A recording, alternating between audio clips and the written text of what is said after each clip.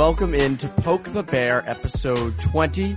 I'm Evan Marinofsky, alongside Conor Ryan. Conor, how we doing? I'm doing swell, Evan. How you doing? Doing well. Can't complain. It's December, but it feels like it's, April-ish with the weather. Yeah, very odd. I don't like it. I it's funny. Typically, we'll take 60-degree weather, but it's funny, and I tweeted this yesterday. I love pond hockey. I love going outside, lacing them up, skating on a lake or a pond or like a reservoir, one behind my house. And it kills me that like the last couple of years, it's got, it's warm in December or it's not cold enough. And then once it is cold enough, there's too much snow. Like now's the perfect time. I want it to be like 10 degrees right now for like 5 days straight so I can just skate. Exactly. That's kind of selfish, but. It's one of those things where I'm fine with it being like 60 degrees in November and stuff like that. But once you hit like December and you get the holiday season, I'm all for just going all in on just like the whole holiday vibe or just having like, it'd be nice and chilly now, want to go out, have some hot chocolate, some mulled wine. I want to be all in the mood. I don't want to be wearing shorts. I wore shorts yesterday. Shorts and too. This is not, no, if I'm going Christmas shopping, I'm not walking around like this. It feels like September right now. Like I have to go. You have to go all in at this point. And right now it still feels like we're in the in-between, which, I mean, last winter was the same way. Like, didn't it like barely snow after New Year? Yes, I vaguely remember it didn't really snow much. Right. What's funny is like, we're complaining about it now, but like we're getting into like February and we're going to have like 5 or 6 nor'easters and we're going to be miserable. But, or yes. What's going to happen is like life's maybe going to get back to normal by like the end of the winter. And we're all going to be like, going back to work and the tea's going to be broken again. And we're all just going to be absolutely miserable. So be like, damn. I remember there was an episode a while ago where we were like, we would sit in traffic again if it meant things to be normal. If it was like sit and wait for a broken down tea, I don't know if I would vouch for that. But it is annoying. I mean, it's like I have a friend in Vegas who moved from here out to Vegas. And she was like, the one difference is like the holiday season just doesn't feel the same at all. Like it's warm. It's nice. You're going to Christmas shop in 70-degree weather. Like to me that just doesn't really appeal to me, and especially with us living our whole lives out here, we sort of are so used to the cold and like the you earn spring. Like you've got to earn spring to get there. Personally, I think the worst part of global warming, and no one talks about this, the rinks not, the ice, the lake's not freezing over to skate on. I think that is the worst part of global warming. No one wants to say it, but I'll be bold enough to say it. You should go to the UN and do like a PowerPoint presentation on like the actual one of the unreported consequences of this is that I can't feel my pond hockey right now. Greta Thunberg will be speaking, and I'll basically pull like a Kanye West on Taylor Swift, and I'll walk up and just take the mic and go, hey Greta, I'm gonna let you finish. But pond hockey is the greatest of all time, and I'll do that, and it'll be. I'm just fully like dressed in all the gear too, just like yes. Like you have been waiting this entire time. You've been waiting for this. Walk up there in skates with some skate guards on the bottom, so they don't scuff up with a hockey stick. I would be famous. Last thing you want to do is scuff up the United Nations floor. You don't want to cause exactly, and I don't want to hurt my skates. I don't want to have to sharpen these again. Yeah, Come on. It's obvious. But yes, I'm hoping that things get a little colder, which is weird to say that, but I do. I mean, I'm sitting here. I mean, granted, I'm inside, so I guess I can't really feel it. But outside, I wish it was a little colder, and I don't think that's a horrible thing to think about. Another thing I wish was that the NHL would come back, and this is something that it feels like a lockout. We've both said this. It's now been kicked around on Twitter. The Toronto Sun, buys, at least on my Twitter feed, they're always, a story they write is always in the trending page of Twitter for days on end. So November 30th was when they wrote this, I think. And I didn't even read it, but it just says feels like a lockout, and it's just there forever. So it's just always in front of my face. But this does feel like a lockout. What are they fighting over right now? So yeah, right now, I mean, it's funny. You look back at when they agreed to this new CBA in July, and I think everyone at that point was like, oh, wow, if there's one maybe silver lining you had out of this whole miserable situation is the fact that the NHL and the NHLPA were able to get, reach labor peace in terms of,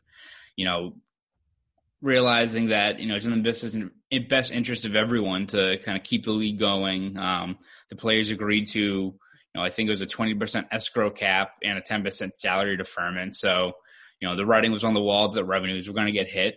And the players are willing to make that sacrifice of giving up some money now just in order to kind of float the NHL and keep them rolling when you knew that their revenue was going to dry up. So you would think that that's all, in the past. That's something we don't have to worry about now. The biggest issue this upcoming season was going to be the stuff that we all expected it would be, right? In terms of safety protocols, travel, realignment, the fact that the border between the U.S. and Canada is still not open. It's kind of a big hindrance. You think? And a whole bunch of those other things that are just the common sense issues that you have to sort through, that there's tons of them that you have to, get in line and agree to before you start the season, which, again, the NHL announced back in October 6th, I think what it was, is that they wanted to start on January 1st, and they haven't officially changed that yet, which it is today. We record on December 2nd. They are running out of time in terms of actually getting the season off the ground. But the issue now is the fact that whether it's the owners, who ran the numbers again and realized, like, oh shit, we're going to lose a lot more money than we thought we would, which I don't know how you didn't think of that in the first place. But whether it be that or some other issue, they're pretty much going back to the players now and being like, so there is a way we can tweak some of the terms of that CBA. How about you guys give up an additional 16% in deferred salary, and we'll add about 5 more to the escrow cap. So it's like, hey, I know we signed this deal 4 months ago. Like, not even like, 2-3 years, like, oh, we signed this before there was a friggin' pandemic. It's like, yeah, we signed this a couple months ago. We're doing a lot worse than we thought. How about we take even more money from you guys? You guys cool with that? And the NHLPA, understandably, is like, no. What are you talking about? No, it's like, and I understand the players are going to get kind of the short end here, and that's how it usually is in labor disputes, right? It's usually the players are kind of the ones who, well, the fans are the ones who actually suffer, but the players usually are the ones that get hit bad by kind of whatever the owners and the league kind of set down. But again, this is a part of the CBA that can be renegotiated. It's written in there. It's like, well, it can be amended in other circumstances, which I guess this is the other circumstances. The league is running out of money, but it's still, operating in bad faith where you've already have the players taking up, giving up, I think over, a quarter of their salary already based on this salary deferral and the escrow. And now you're asking for about half, I think is what it'd be if they put these ones in, like half their salary would be gone this year.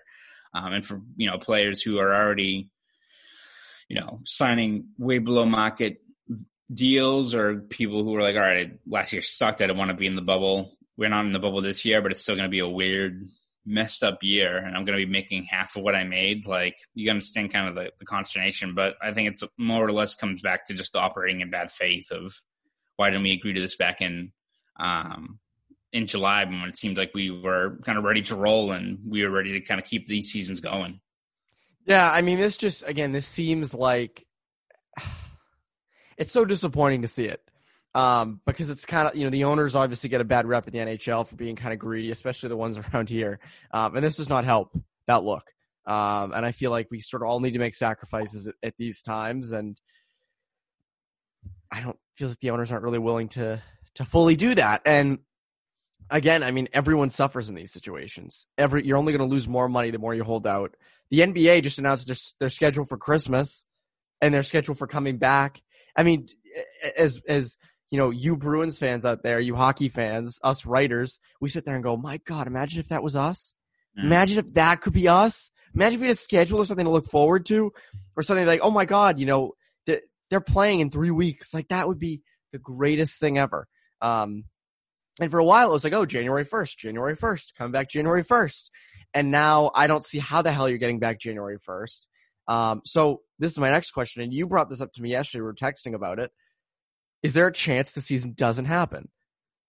I mean, when you try to, inject common sense thinking into labor fights between the NHL and NHLPA. Who would do that? Usually, it usually never works out in your favor. But if we want to try to go with common sense, I don't know how it's in the best interest of anyone to sit out this year, especially where you're trying to gain fans, you're trying to build momentum before the 2021-22 season where the Kraken arrive. And, we've heard about some owners are even saying that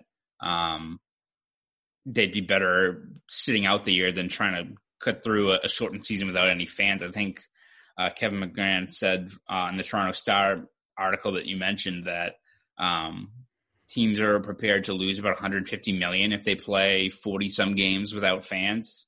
And that's why a few teams are like, oh, we don't have any money right now. Like, why are we even playing? Which, I don't know, maybe you don't own the team if you can't take expected losses or, you deal with, like, I don't know what you want to do rather than shut down the whole league if that's your best bet.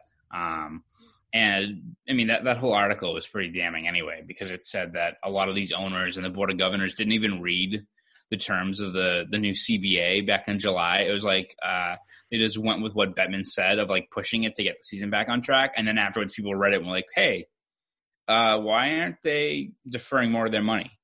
It's like, all right, why don't you read it in the first place? Like, why?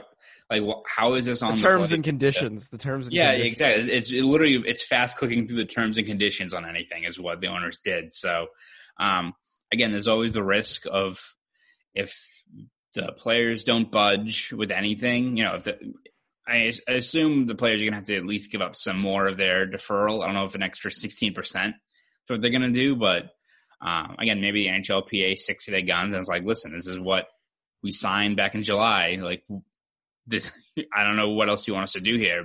Do something on your guys' own end to deal with these losses, but how is it on us after we sign this deal? But I still think it'd be a very short-sighted move, obviously, to say the least, to sit out a whole year. I mean, we saw how much people were blasting the MLB for almost doing that this upcoming season. And so for the league, it's like, I just don't see why it would help to sit out a year when you're going to lose fans. You're going to, kill any momentum you've been building the last couple of years.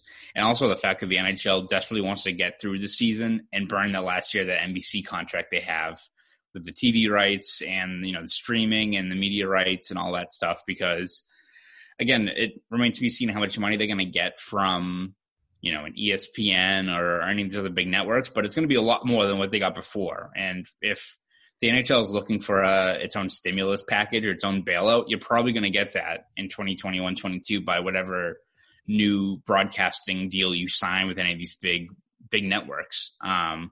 So that's, I think for the league and for Gary Bettman, that one is kind of the driving force in terms of, all right, this year is going to suck. We're not going to make a lot of money. Owners are going to get squeezed pretty bad because of it. But if we get through this year, if we at least get a product out there, and we burn that last year, the NBC contract, then we're getting back on track. We get a big new contract. We get a lot more money injected. The Kraken arrive, and we have some momentum building up into that, where by 2021-22, you probably have a full season, hopefully. Hopefully things are somewhat back to normal. Like, all right, this year sucked. We're starting things over. We got a new team, guys. Everyone check this out. It's a Kraken. Everyone buy their shit. Yeah. And then you go kind of roll into it like that. That's the best case scenario. But again, this was something that kind of just came up in the last few weeks. We thought that most of the delays in terms of actual concrete progress was going to be because of, again, figuring out the scheduling and the realignment. The NBA was able to deal with the Raptors. I think they're playing down in Tampa Bay. I want to say. So, I mean, that was the one thing where it's like, all right, we'll move them down there. We're fine. Like, the NHL has a lot more to deal with, where you got a bunch of teams up there. But you get a Canadian team. You get a Canadian team. Everyone gets a Canadian. Kansas City and right. Who knows? Everyone gets a Canadian team. But the league has a lot more to deal with in the NHL in terms of getting the season off the ground. But the fact that now it's something like this where we're dragged into another, labor dispute, another situation where the first side to blink loses. Again, it doesn't help the fans or any of us looking for, the season to go off, pretty cleanly right now. We're just kind of sitting here waiting to get any more concrete news. But as you said, it seems like that January 1st starting date is all but lost unless they miraculously agree to something at the end of this week. And it's like, yeah, training camp starts in a week and a half, which, again, you've got guys in Europe, you got guys up in Canada, you got guys all over the place. You have to wrangle up and get them back over here. So I think best case, you're looking at mid-January to early February at this point, maybe 48 games, something like that. But again, easier said than done when you got these two sides kind of, arguing over money again. Not great. Not great. And it's funny. The TV deal thing is most interesting to me because you do wonder where they might go next year. Whether it's they stay with NBC, which I have a tough time imagining they would. I feel like I think ESPN's the move. I've always thought that if you really want to grow, I feel like the most younger people in this country watch ESPN. I mean, it's all day sports, NBC Sports. I mean, they have, like fencing on at, 11 in the afternoon. So I just personally think ESPN's the way to go, but that's a whole other topic for a whole nother day. Speaking of big moves, we just had a 15-year anniversary. 15-year anniversary of a very, very bad, but ended up not being as bad as people thought, trade with Joe Thornton to the San Jose Sharks. Now, 15-year anniversary of that. Older than both of us together. We're both under 15. Mm-hmm. People don't know that. People don't know that. And combined too, so that would make you 8 and me 7. So that would be kind of weird. But yeah, 8 plus 7 is 15, right? Yeah, I got that right. I think so. You can't confirm. I'll check. I think that's it. I think that's it. But what I think the most interesting part of the Joe Thornton trade, obviously everyone's hashed out how bad the return was and how Wayne Primo and Brad Stewart ended up turning into Chuck Kobasu and Andrew Ferentz. That's not terrible. Ferentz won you a cup. And on the other side of it, Marco Sturm was here for a really long time. Had the This Building's Vibrating goal, had the 2010 Winter Classic goal. He was great. I mean, he was a great sort of bridge guy. When you think of bridge players from one generation to the next, Marco Sturm is the prototypical bridge guy. That guy was a complete bridge to the future, to contending for a cup, but he was not going to be on that cup contending team. Traded for future considerations. I don't think we don't know what those future considerations are. That was 10 years ago. But what I think is most interesting about the deal is what Brian Burke tweeted. I think this was back in April. This was this year when he said that he'd wanted Thornton bad on the Ducks, and he offered Mike O'Connell, offered him a future first. I think might have been a second in there, and then Burke would name his 5 best players, and O'Connell could pick anyone else off that list, anybody else. Now you think back then, Getzlaf, Perry, Joffrey Lupul were not in their primes. That was Teemu Solani, Scott Niedermayer, I think Francois Beauchemin, J.S. Shiger. There were that was sort of the core.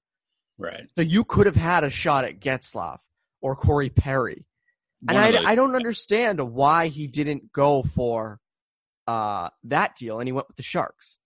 Right. Well, that's the most puzzling thing because I think now there's always going to be people who are going to be mad about the Joe Thornton trade and the fact that a guy like him wasn't a one-team guy or a guy who at least didn't spend his whole career here. But again, you can frame it in terms of, you got the pieces that allowed you to get guys like Ferentz. And more importantly, I think the biggest thing is it, allowed a guy like Bergeron to kind of ascend to be the kind of the next, franchise center for the Bruins. And more importantly, you freed up a bunch of cap space. And what did you do the next year? You used it to get probably the best free agent signing in NHL history, maybe, in Zdeno Chara. And you also get Max Savad so, I mean, you talk about, it's like the opposite of when the Red Sox traded Mookie Betts and they just didn't do anything else. It's we got money.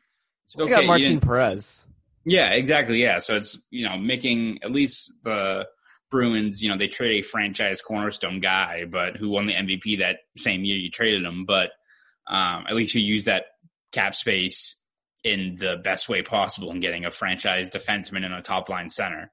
But again, you look at the Ducks trade, you would have freed up that money anyway if you traded it to the Ducks. Also, you would have, got at least you would expect one of Getzlaf or Perry, unless, Burke was looking to the future and instead of having a already very, very good Ducks team that was going to win a cup within a year. Within a year, right? I don't think they won 05-06. They won 06-07, so they won the next year. Yeah, so a team that was literally on the cusp of it. I doubt you would have traded, some of these franchise kind of guys already had there, these older players. But if getting Joe Thornton means you give up a guy like Getzlaf, yeah, of course you make that trade for the Ducks if you're trying to win now. So, the fact that it was one of those situations where it feels like O'Connell was set on who he was going to trade to, and everyone else is like, oh, we'll give you Ryan.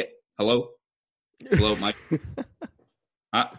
Okay. I feel like it's one of those situations where it's, again, the Bruins worked out. They won a cup after trading Thornton. They got, the cap space, but you also could have had another 2 or 3 younger players that could have factored into the next 10 years of this team if it was somewhere else. So again, it wasn't the most devastating trade, I guess you could say, in Bruins history, but you could have done a lot better considering what talent you had there in Joe Thornton in terms of. It's funny though. At that time, that was the devastating trade because they were terrible, and then they bottomed out again. It's funny. Well, they were good in the years leading up to that year. They were pretty good in that time leading up. They remember Raycroft, and they were genuinely pretty good. And then the Thornton trade happens. They completely bottom out. And I think at the time it was devastating. But yes, I mean, you wonder about an alternative reality in the Bruins universe where they get Ryan Getzlaf and they get a first round pick. But let's just say they have Getzlaf. So, okay, you have Getzlaf and Patrice Bergeron. Does that mean you go out and get Savard? I mean, I think you still get Chara. Maybe not Savard, but probably still Savard. So, and then where does David Krejci fit in the mix? I think it's a very cool thing to think about. Perry also is interesting. I mean, if you get Corey Perry, I mean, that's just another scoring winger. I mean, yeah. Perry ended up being a 50-goal scorer. So I think it's so fascinating to think about those two because, I mean, Perry and Getzlaf in their prime were top 10 players in the NHL. I mean, elite of elite. They just kind of got stuck out there in Anaheim. And it's funny, the Ducks won it in 06-07, but then for the next 10 years, they made so many conference final, it felt like. They were always in the conference finals and just could never pull it out. But I wonder if they had Joe Thornton, would they have done it? Who knows? But yes, 15 years for that deal. Always fun to look back and revisit it. It's funny, not to bring up another sensitive subject, but the Tyler Seguin trade. If you watch the behind the B footage of it, which is amazing that they got footage of it and then released it. Right. Chiarelli's talking to other teams. I'm always interested in what other teams were offering, and I'm also interested if they waited a day. It felt like they just did it in a day and just decided on a whim, let's trade him and then let's take the first offer. I wonder if they waited what they could have got. What you could have got. I mean, at the time, Eriksson was a top line left winger, but that was on the Stars. But at the time, it was Eriksson's pretty good. Right. And he ended up not even being the best part of that deal. It was really Riley Smith. I mean, that showed the most promise. But I do wonder if Chiarelli got anything else for that. But we'll never know. You would think there would be quite a few offers for a guy like Tyler Seguin, but who knows? But yes, a lot of offers. Kanye West winning the Grammys, where he's I guess we'll never know. That's what we'll never find out. I guess what something unless it'll be like Burke. 20 years, 15 years later being oh yeah, I could have given them this. We're going to find out in 10, 15 years of some other stud player in 2013 was on the table and the Bruins opted for Louis Eriksson instead. But it's funny. You think about I feel if I was a GM, I would do what Burke did, but I would just BS it. If someone asked me a question what was one trade you wish you made? Or one trade you wanted to happen? And I'd be I tried trading for a young Nail Yakupov, and I was going to give up Evgeny Malkin for him. Yeah, that would be just perfect. I feel if I was a GM, I would just troll people with that stuff. I think we would get. We offered McKinnon, but they didn't say they passed. So Wasn't there a rumor a few years ago? This was before my time, at least on the beat. Wasn't there a rumor that the Bruins were going to trade Brandon Carlo to the Avs for Gabriel Landeskog? Yeah, well, or at the very least, it was definitely Landeskog. That's all you heard was Landeskog. So that's an interesting one to think about because he does well now, but he's on that he is on the best line in the NHL. McKinnon and Rantanen, not here in Boston. But anyways, before we go, as we were about to record, we found out that Mike Loftus retiring, 40 plus years at the Patriot Ledger, legend in every right. Always fun to be around in the press box and before and after Bruins games. And, we're going to miss him. Unfortunate. Yeah. Mike's the best. Mike's a pro's pro. Mike's been doing it for a long time. Great guy, funny guy to have in the press box. Again, if you're on a beat for 40 years, it means you've been doing something right. And he's got, a bunch of great stories that he's put together over the years. Now I can't say enough about kind of just the career he's had and kind of just the way he carries himself as a writer. It's something where I think all the, young writers who join the beat can learn a lot from just, watching Mike and how he goes about himself, how he deals with players and, how he, presents questions in scrums. And I think you can just learn a lot from just the way he's gone about, his career. So as you said, hats off to Mike on a fantastic career because, he's definitely one of the best. He's the best. He was awesome. And it sucks. You want with this pandemic, there people have lost their jobs. I don't think he lost his job. He just retired, but it's just unfortunate because it's like we would have loved to have had like one last, game with him or something, and it just, there isn't that. But yes, a career, 40 years, you're doing something right. If you're at 40 years anywhere, that's doing something very right. So, hats off to Mike. I'm still 8 years old. So, well, it's true. And I'm 7. So hopefully at some point, I'll hit the 40 years doing something, Mark. But hats off to Mike. What a career. And is there anything you're working on at BSJ before I let you go? Yeah, we're going to be following this ongoing labor strike that we've got right now, which is the biggest issue in hockey right now. We don't really know when exactly we're going to be back for actual games, and I think it's going to hinge on what we're going to see over the next couple of days, hopefully, in terms of working out a new deal and getting the season off the ground. So we'll have all the latest over at BSJ. So subscribe at BostonSportsJournal.com, and you can follow me on Twitter at ConorRyan_93. Do all that. And for Poke the Bear, I'm Evan Marinovsky. That's Conor Ryan. We will see you next time and have a great rest of your day.